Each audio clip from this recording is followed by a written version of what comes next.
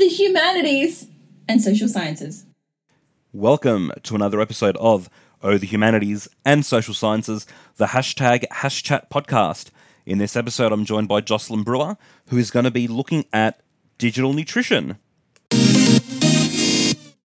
In this episode, I'm joined by Jocelyn Brewer. Jocelyn, welcome to the show. Thank you. Hello.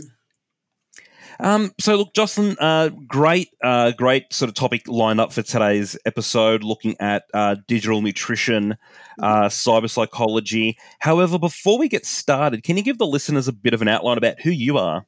Oh, who am I? Well, I am a psychologist and a teacher. So my day job, I guess, is as a school counsellor in the New South Wales Department of Ed. So I got into this work when I was retraining about 11 or 12 years ago to become a school counsellor. And I was just really fascinated with, kids and technology and the digital education revolution and all of that kind of thing. So here I am years later, a little bit away from the department at the moment, trying to write up my master's research and I guess just sort of spread the word about the kind of medium online, or not having to completely unplug in order to get some sort of what I call, I guess, digital nutrition and health around how we use technology.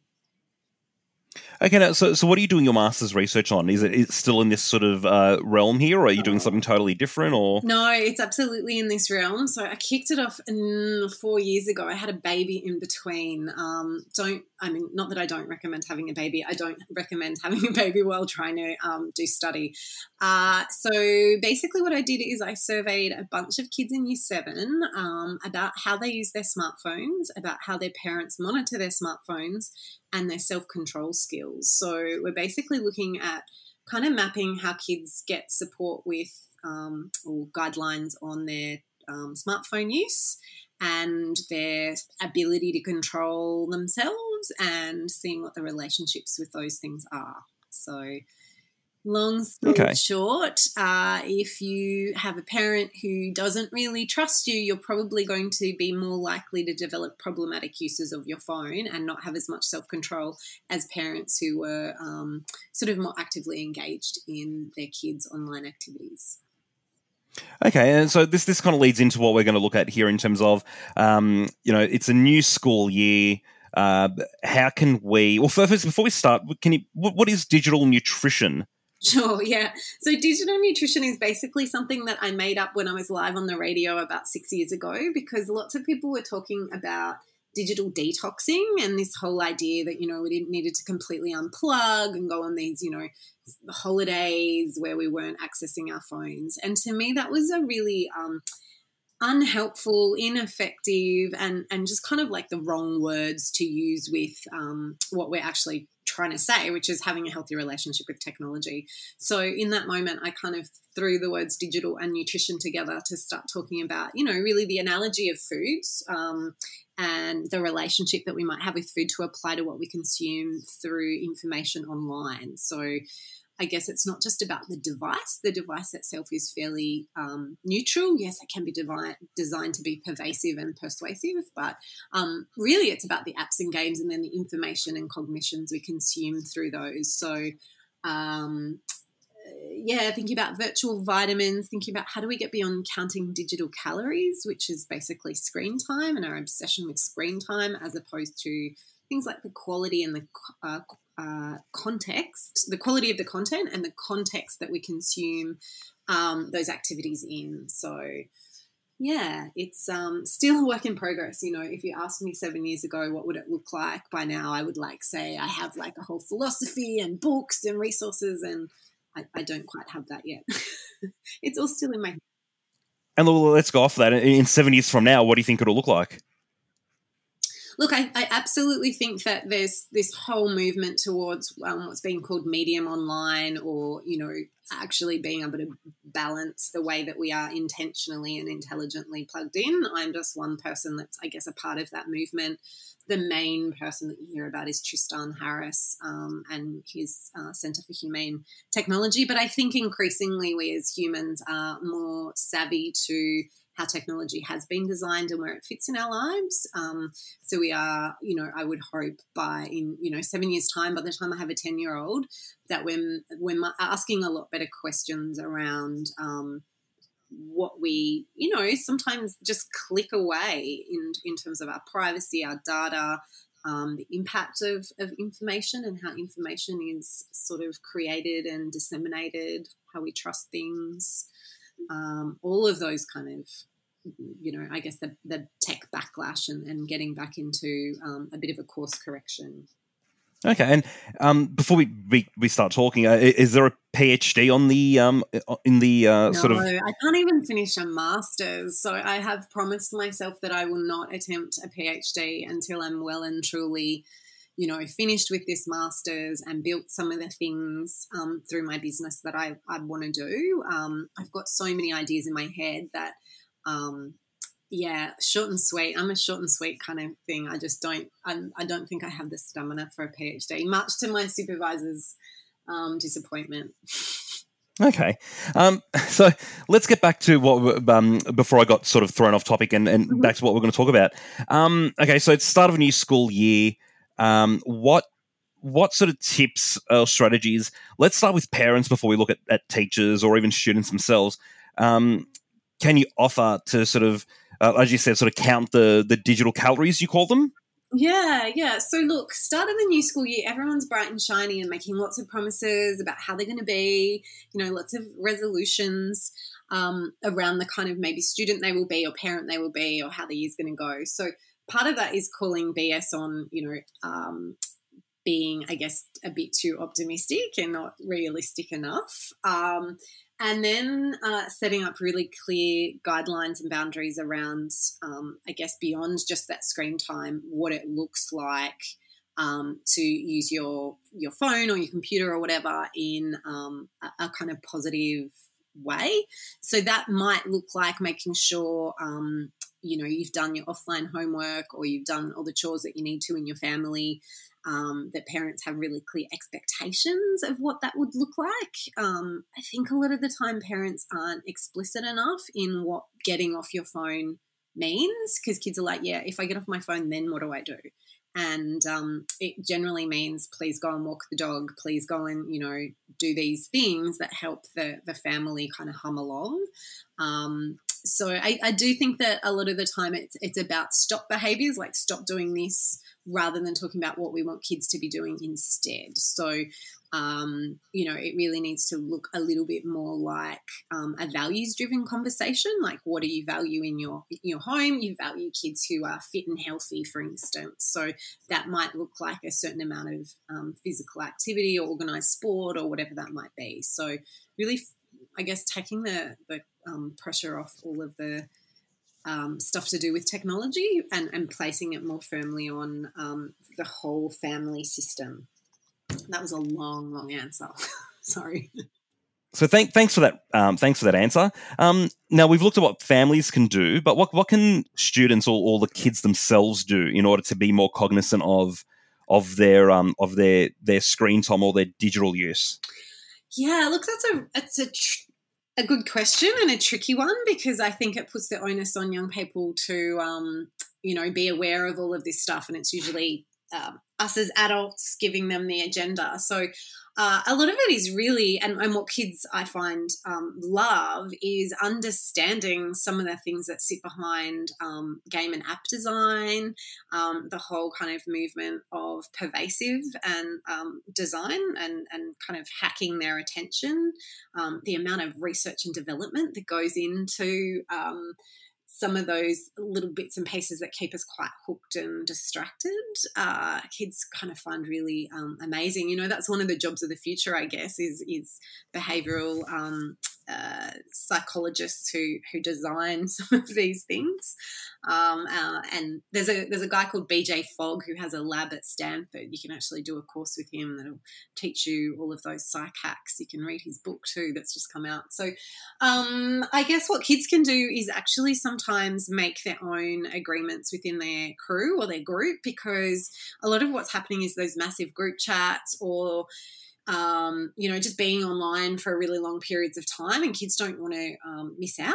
They don't want to not be a part of those conversations. Whereas if the peer group actually says, okay, we're all going to agree that we're offline and that we're not actually going to miss out on stuff, maybe between when we get home until 7 o'clock, and then it might be a pile-on, kind of like, a conference call. A conference call happens at a particular time rather than, people jump in and out of the conference call because it's all done by text. So increasingly, I think it's about peer groups making their own little contracts, not just families and households having those sort of guidelines and agreements. Seems a bit Pollyanna sometimes, but, we've got to try. We've got to start somewhere. Yeah, and look, this all ties in very well to what's happening in schools at the moment. So families and students, I guess, are sort of two out of the three keys here, because you can't really, discount what happens in the classroom, because kids do spend the most of their time there. A while ago, I actually did an activity in one of my Year 8 geography classes. We were learning about interconnections, and I had them all put their mobile phone out on the table. Don't touch it, don't look at it, because we're at my school. You're not allowed to have your phone out during the day, etc. So I said, don't touch it, don't provoke people to message you, don't do anything. All I want you to do is, during the lesson, a 60-minute lesson, every time you get a notification for something, pop your hand up. And I think by the end of that, and look, what's the year rate? About 13, 14-year-olds maybe. Yeah. In the space of about 1 hour, I think we got about 200 and something Snapchat messages, a couple of hundred, Facebook messages, a whole bunch of Instagram messages. It was actually quite alarming, really. Yeah, the amount of notifications I got, and we're competing with that. Yeah, absolutely, but we don't have to, right? So the simple act of switching off notifications is a very powerful one. It's the first kind of strategy that I give people. Now, by now, a lot of people have done that. A lot of people have deleted particular apps off their phone, so they're just not as tempting.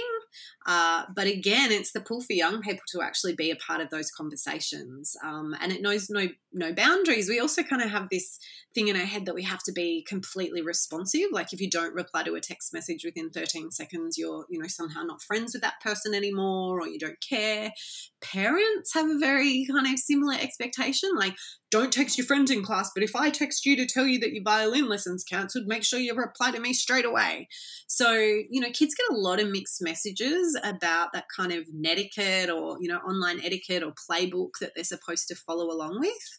And a lot of it's just driven by wanting to be accepted, liked, belong, all of that kind of stuff. So, look, notifications and the always on super connectedness is one of those challenges, absolutely.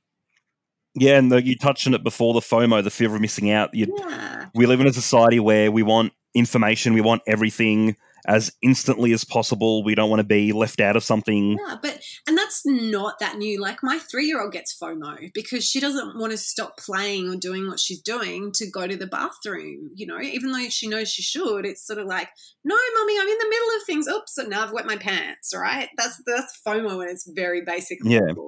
Wanting to be a part of stuff and belong was key to our survival, because if we actually didn't belong to our group, we potentially wouldn't be safe from the predators. We wouldn't necessarily share in the bounty when somebody, killed the animal that we all got to share, and kind of it was part of, our food sources. So there's some interesting, evolutionary biology that plays into the fact that, we share our food on Instagram, and that's the way that we show our status and our belonging and where we're at and all of that kind of thing. So, it's a tricky one, and I think we kind of just need to, part of what I do, I guess, in my presentations is explain to kids how their brains work, how their brains develop, and then how technology is designed, I guess, to hijack is a bit of a salacious word, but get in there and want them to come away from, maybe the learning that they're doing or the stuff that really matters, and then be a part of that community constantly. So they're quite surprised, I guess, sometimes when they learn some of the hacks and tricks and the way that, it's really just a massive surveillance and marketing platform that they're being a part of. It's not really social even though their experience of it is that. Yeah. So what can teachers do then in order to, I wouldn't say compete with the attentions of students, because you shouldn't have to compete with technology in order to do your job, really, Yeah. I guess. Well, that's the But reality. I think that a lot of teachers... what can they do? Yeah, I think a lot of teachers have the mindset that they have to compete with a, shiny, engaging, pinging, dinging, swiping machine. That I think building relationships with young people, like if we go back to one of the things that we're seeking, and one of the things that is absolutely central, is a sense of being, a sense of belonging, and a sense of being heard or received. Those teachers that just really got you. There were always some who didn't get you and who were on your back for the wrong reasons.